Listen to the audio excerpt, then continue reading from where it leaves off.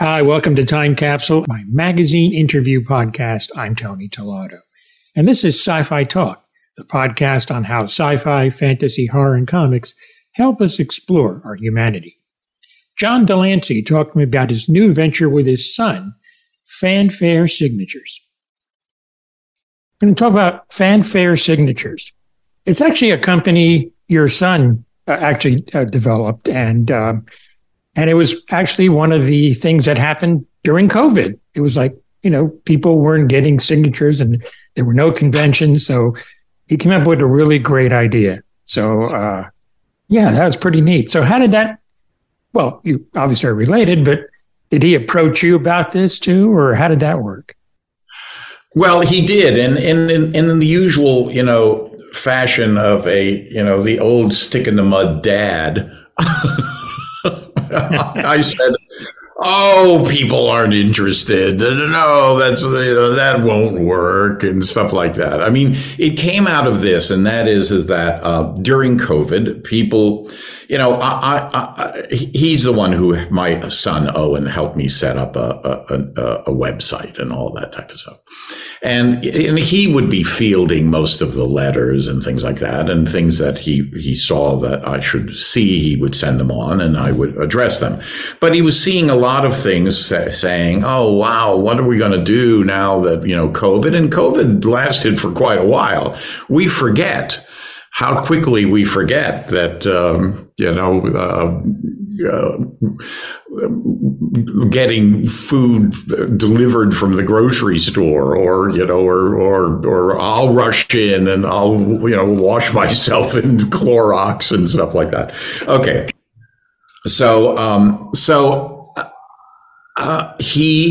From that, he got this idea.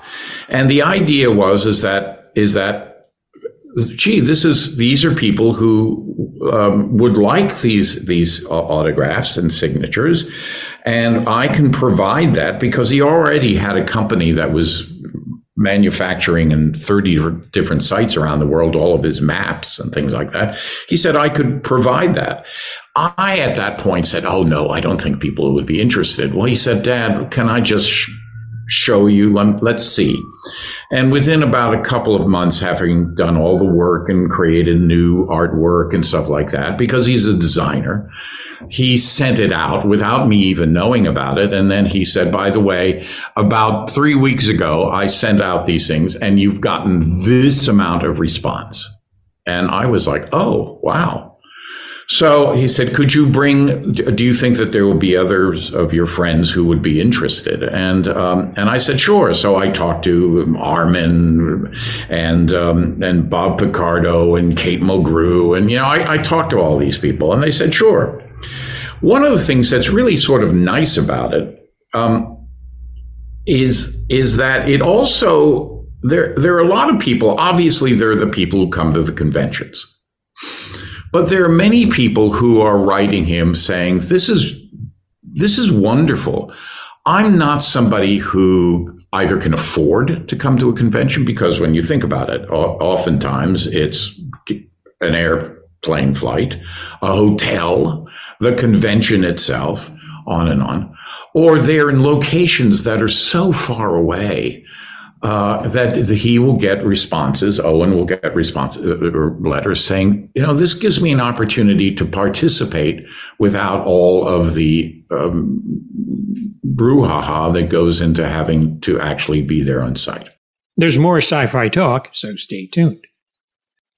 What makes these also a little different, and that is that I will get on my iPad, I will get, coming from Owen, Bob would like you to say, the trial never ends on this poster.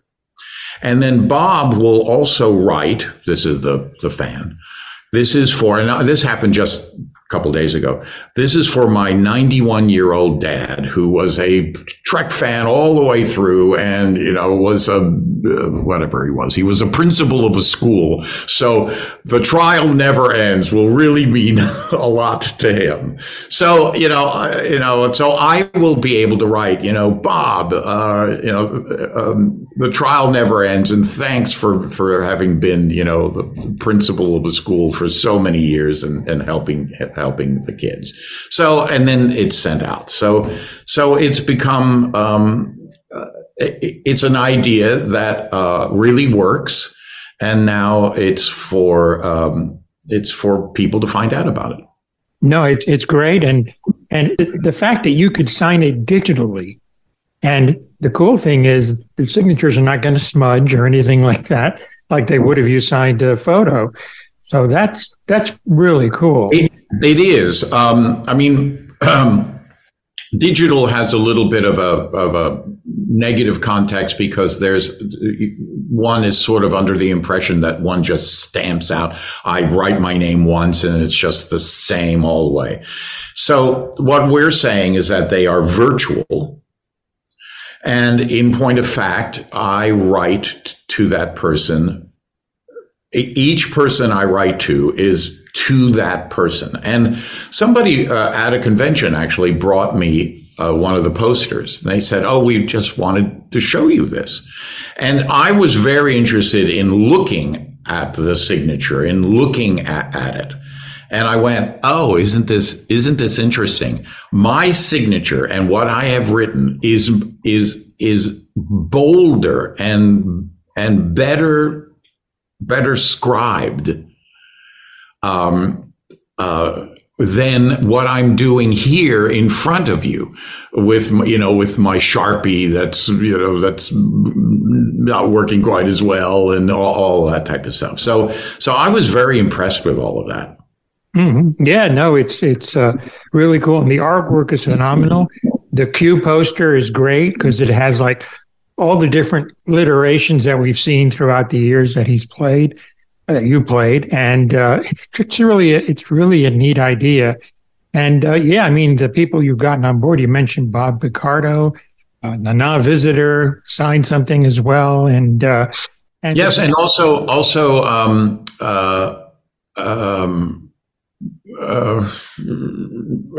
gosh, now the name just escaped me. Let's see. The science guy. Bill Nye. Bill. Yeah, Bill Nye. Yeah. Bill Nye is doing them, and he's also. Now other companies are beginning to see. Oh, this would be really helpful for us. This is a good way to do it, and also, when you order, you can order. I don't know what the sizes are. An 8x10 or a 12 by whatever, but you can order different sizes. And one of the things in which Owen and his partner, his wife, they went to architecture school. They're designers. The quality of things is important to them. And one of the things in which I was particularly taken by was the quality of the paper. And I talked to Owen about it, and he said, "Look, you can choose all sorts of different levels." And our feeling was this: if you get a small one, why would you get a lesser level of paper than if you got the best one, the biggest one? So we just decided on things that had to do with, or he said, I decided that all the paper would be the best. It would be the, acid-free museum quality paper. This is interesting on the origins of Q's persona. It was originally Corey Allen who was thinking, who directed Farpoint. Kept on saying to me, "No, I want them really hard. I want them, really like that." And I kept on going, Corey, if you do it that way, if I do it that way, the audience will turn off because they will create a trajectory that they can anticipate. Whatever happens, this Q character will always be hard and it makes me two-dimensional. And I think that there's so much more in this. There could be sort of amusing, it could be heartfelt, it could be vicious, it could be all sorts of things so that the audience is never sure of what's going to happen next. And therefore the character will become more interesting. Jonathan Frakes on battling a deadly disease and Star Trek Picard. A disease so horrible that shows no mercy. Pancreatic cancer. But there is hope in the organization PanCan, which fights the dreaded disease with research, treatment, and hope to end it for good. The first thing I want to talk about is I saw something, a young lady did a video on the PanCan Instagram. Instagram, right. Yeah, and she was talking about I think her father passed away from the disease, and the thing about getting genetic testing, but you also focus on a specific gene, which is, I believe, the BRCA2 gene, and that determines if you are susceptible. And I'm glad that, we talked about it before, but I'm glad it's getting more specific. Yeah, absolutely. Yeah. Well, you are really on the cutting edge of this. Well, it's my wife's aunt passed away last year, almost about this time too. Actually, it was early January. But had she been given a prognosis of how long she was going to live, and then she beat those odds, good. But eventually it just won out. It's so hard at that point to fight it. So it was bad. That's the thing. It's there are so many other cancers that are testable, if you will. Yeah. And there's a certain logic to it that you can follow with your annual checkups, and it's like getting a mastectomy.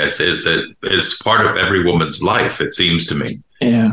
And this feels like a fight that needs better tools, better weapons to fight, and hopefully the money that's being raised and the awareness about the cancer itself. I mean, the numbers here that surprised me were how few people really understand or know anything about this cancer, except that, Alex Trebek and right. Buddy Swayze and Michael Landon. I mean, and Ruth Bader Ginsburg. When famous people die of a cancer that they haven't heard of, all of a sudden there's an awareness. I mean, that's a bizarre, kind of bleak reality.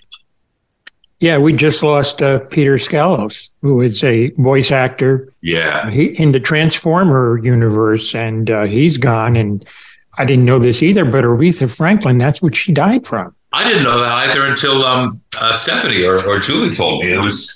It's this. Well, and Aretha was very big in our house.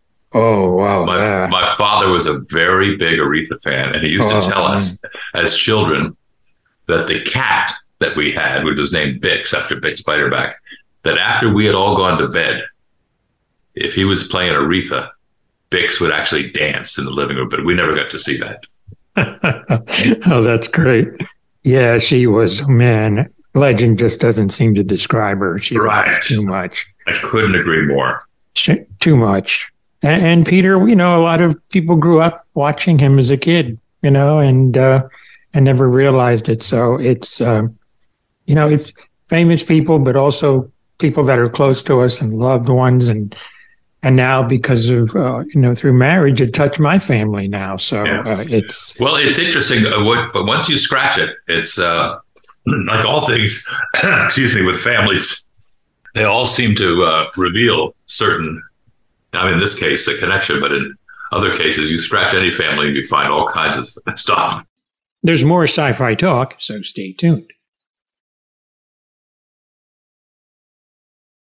Just lastly, the thing I loved about Picard season 3 that we didn't see in the series was An argument between Riker and Picard. Oh, what a scene that was. What? Get off my bridge. Yes. Oh, Patrick and I both were so thrilled to see that and that was Terry Matalas. He came to us individually, he came to us collectively and talked about the characters in a way that he really loved the Next Gen cast and the stories and the characters. And Patrick, as he reported publicly, he signed up to do Picard without the rest of us, consciously and very, very specifically. And as he gradually let some of us in season 1, Troy and Riker showed up, and Data was sort of in and out, a little bit of Q, and Terry pitched him this story, this wonderful story of going to have to save Crusher and involving his buddy Riker, and it was doled out in a way that, as my wife again said to me, each character's entrance was earned. Yes, and each character's entrance helped to be a piece to the puzzle solving process. It was really a very special season of TV, I think, whether I was in it or not. But it was really exciting, and I think it has certainly resonated with the hardcore Trekkers from way back, and I think we found some new people as well. So that was one of the high points. Not only was it great to have us back together, but again, introducing Ed Spaliers, who played Patrick's son. Fantastic. And Todd Stashwick, who was great. Oh, fantastic. Yeah. American God's Ricky Whittle talked about his audition process for the series with comments from Ian McShane. I had 5 months. The audition process. They put him through it. From the first beginning to actually kind of the announcement was about 5 months. And it was a long old process of kind of every audition you could think possible, because they had to adapt the character from the book. So we once they kind of liked my what I was doing with it, my look, my kind of take on things, then I worked with Brian and Michael to kind of mold the character that is recognizable and still the iconic Shadow from the book, but something that translates to screen better and easier for viewers to watch and want to follow. A character that's more vocalized, asks more questions, that's more real. In the book, he's very internal. No one wants to watch a man think every week. Also, people won't attach themselves to someone who's so quiet and has nothing to say. So in the show, Shadow's going to be a lot more outspoken. You're going to feel for Shadow more. He's still got that physical presence, but he's going to require more from Mr. Wednesday. This guy is the mysterious... No, I think it's because your character is the most difficult part, I think, because the audience sees the show through his eyes. He's the sort of more passive sort of non-reactive character who everything comes through. So my character, you wonder why Wednesday, who is this sort of enigmatic con man, grifter, sort of charming older guy, picks him up. As he said, well, he wants a bodyguard. He wants a bodyguard and a driver. Not that you do my driving. I was in prison, so I just didn't want to get caught by the police. We have issues. Yeah. Anyway, so the relationship is, it's kind of, it was great because Ricky and they started with the very first scene on the movie we did was the first scene Shadow in the movie. Wednesday first meet. Yeah, their first meet in the airport. So it was kind of instant bonding, and we're from the same town. We're from Manchester. We're both from there. We're both support Manchester United. Our football team. My dad actually played for Man United, which I'm still obsessed with. That's incredible. But it's like, you find out after that day, so it's very, Rick and I found a great way of working together, and I think that shows on the screen. There's an easy rapport between us, which I think you need to have, because they ground the sort of show, whatever else happens, their relationship grounds what happens with the show. And I think Wednesday only gets pissed off when his wife comes back, which actually is another great addition because she doesn't figure in the book as much as she does in the TV show. But in order to make a TV show, Jean-Luc Godard said, it's a gun, a girl, and a car. So we had a gun and a car, but we didn't have a girl. So Emily completes that beautifully. But Wednesday's not happy because the attention goes away from me. and I want his full attention. Why, you don't know, but like with the show, everything is a reveal upon a reveal upon a reveal. And if you've read the book, you'll know what I mean. And if you don't know, you'll find out, because I think we only cover, what, Rick, 120 pages in the first book. It really is nothing. It really like does have legs to go for years. Yeah. I mean, with Neil Gaiman writing a sequel to American Gods as we speak, the spin-offs in Anansi Boys, Monica the Glen. Am I in this? You'll be in everything. Once people see. I literally, this is probably the best ensemble cast I've ever seen on TV. Never mind like on TV, it's incredible. And this guy, you can quote me, he's winning awards. He's incredible. And I think anyone who's read the book literally says, oh my God, he's perfect for the role. My mum cast him 2 weeks before he announced. She is not getting any percentage. No. She was like, do you know who'd be a perfect Mr. Wednesday? Ian McShane. And then 2 weeks later, bang, he accepts the role. And but that's what our casting department have done. It's almost like the fans have been saying, it's almost like they've been plucking these characters out of fans' brains and saying, okay, we want this actor to play this. And even when I was attached to the project from the very beginning. I was the first cast, so I had weeks and months. And I started reading the book because I hadn't read the American Gods, and I pictured Peter Stormare in my head, and as Chernobog, and I was like, when he was cast, I'm now a fan going, yes, exactly, and that's exactly what we want. But I'm the perfect kind of advertisement for the show. I didn't know American Gods. I didn't know of Neil Gaiman's work until I knew of it, and then all of a sudden it's like, oh, I've seen Stardust, and but. It was a page turner, a huge page turner. And then watching the episodes, we watched the first episode, and Ian's first time he ever saw it was down in Texas at the South by Southwest. But after that, Emily, Yatida, and myself went to the offices and begged Brian and Michael and Loretta to show us more. And we sat there and we binge watched about 5 episodes in a row. Emily stayed a little longer for some more because she's just insane. No, we had stuff to do, and they weren't finished. I want to watch the finished pieces, so she was like, no, just show me everything right now. But that's an excitement that is amongst the cast that we want to make sure that gets out there, because it's an exciting project, whether you've read the book or not. Gail Ann Hurd and Greg Nicotero of The Walking Dead from San Diego Comic-Con 2019. That aired in 2020 because of COVID. And a very special thank you to Sole Venezio. Let's go. One of the things that I feel is when Gal and Frank first developed the show, they took it to a couple places, and people were like, you can't do a show like this on TV. Like, first of all, how do you afford it? How do you make the zombies? How do you do all these practical gags? And people they didn't get it, and they didn't understand how it could be done. So between Fox and AMC, they were the ones that went, yeah, this is something new and bold and different. And I feel like The Walking Dead really paved the way for a lot of great genre television now, because now it's acceptable. Listen, horror at times was always considered lowbrow. When Silence of the Lambs won Academy Award for Best Picture, nobody called it a horror movie. They're like, it's a psychological thriller. Because there are times when horror has this lowbrow connotation to it. But then The Walking Dead comes along with great actors and great characters and great story, and all of a sudden people are accepting of genre material. And the number of people who've said like, it's not about the zombies, it's about the people, and yeah. we've been saying that from the very beginning. But now the fans convince their friends, even to this day, that they've got 140 episodes to catch up on, but but it's like, no, just try the first one, And by the way, you know who wins? Everybody wins, because then you get all these great new shows and all this.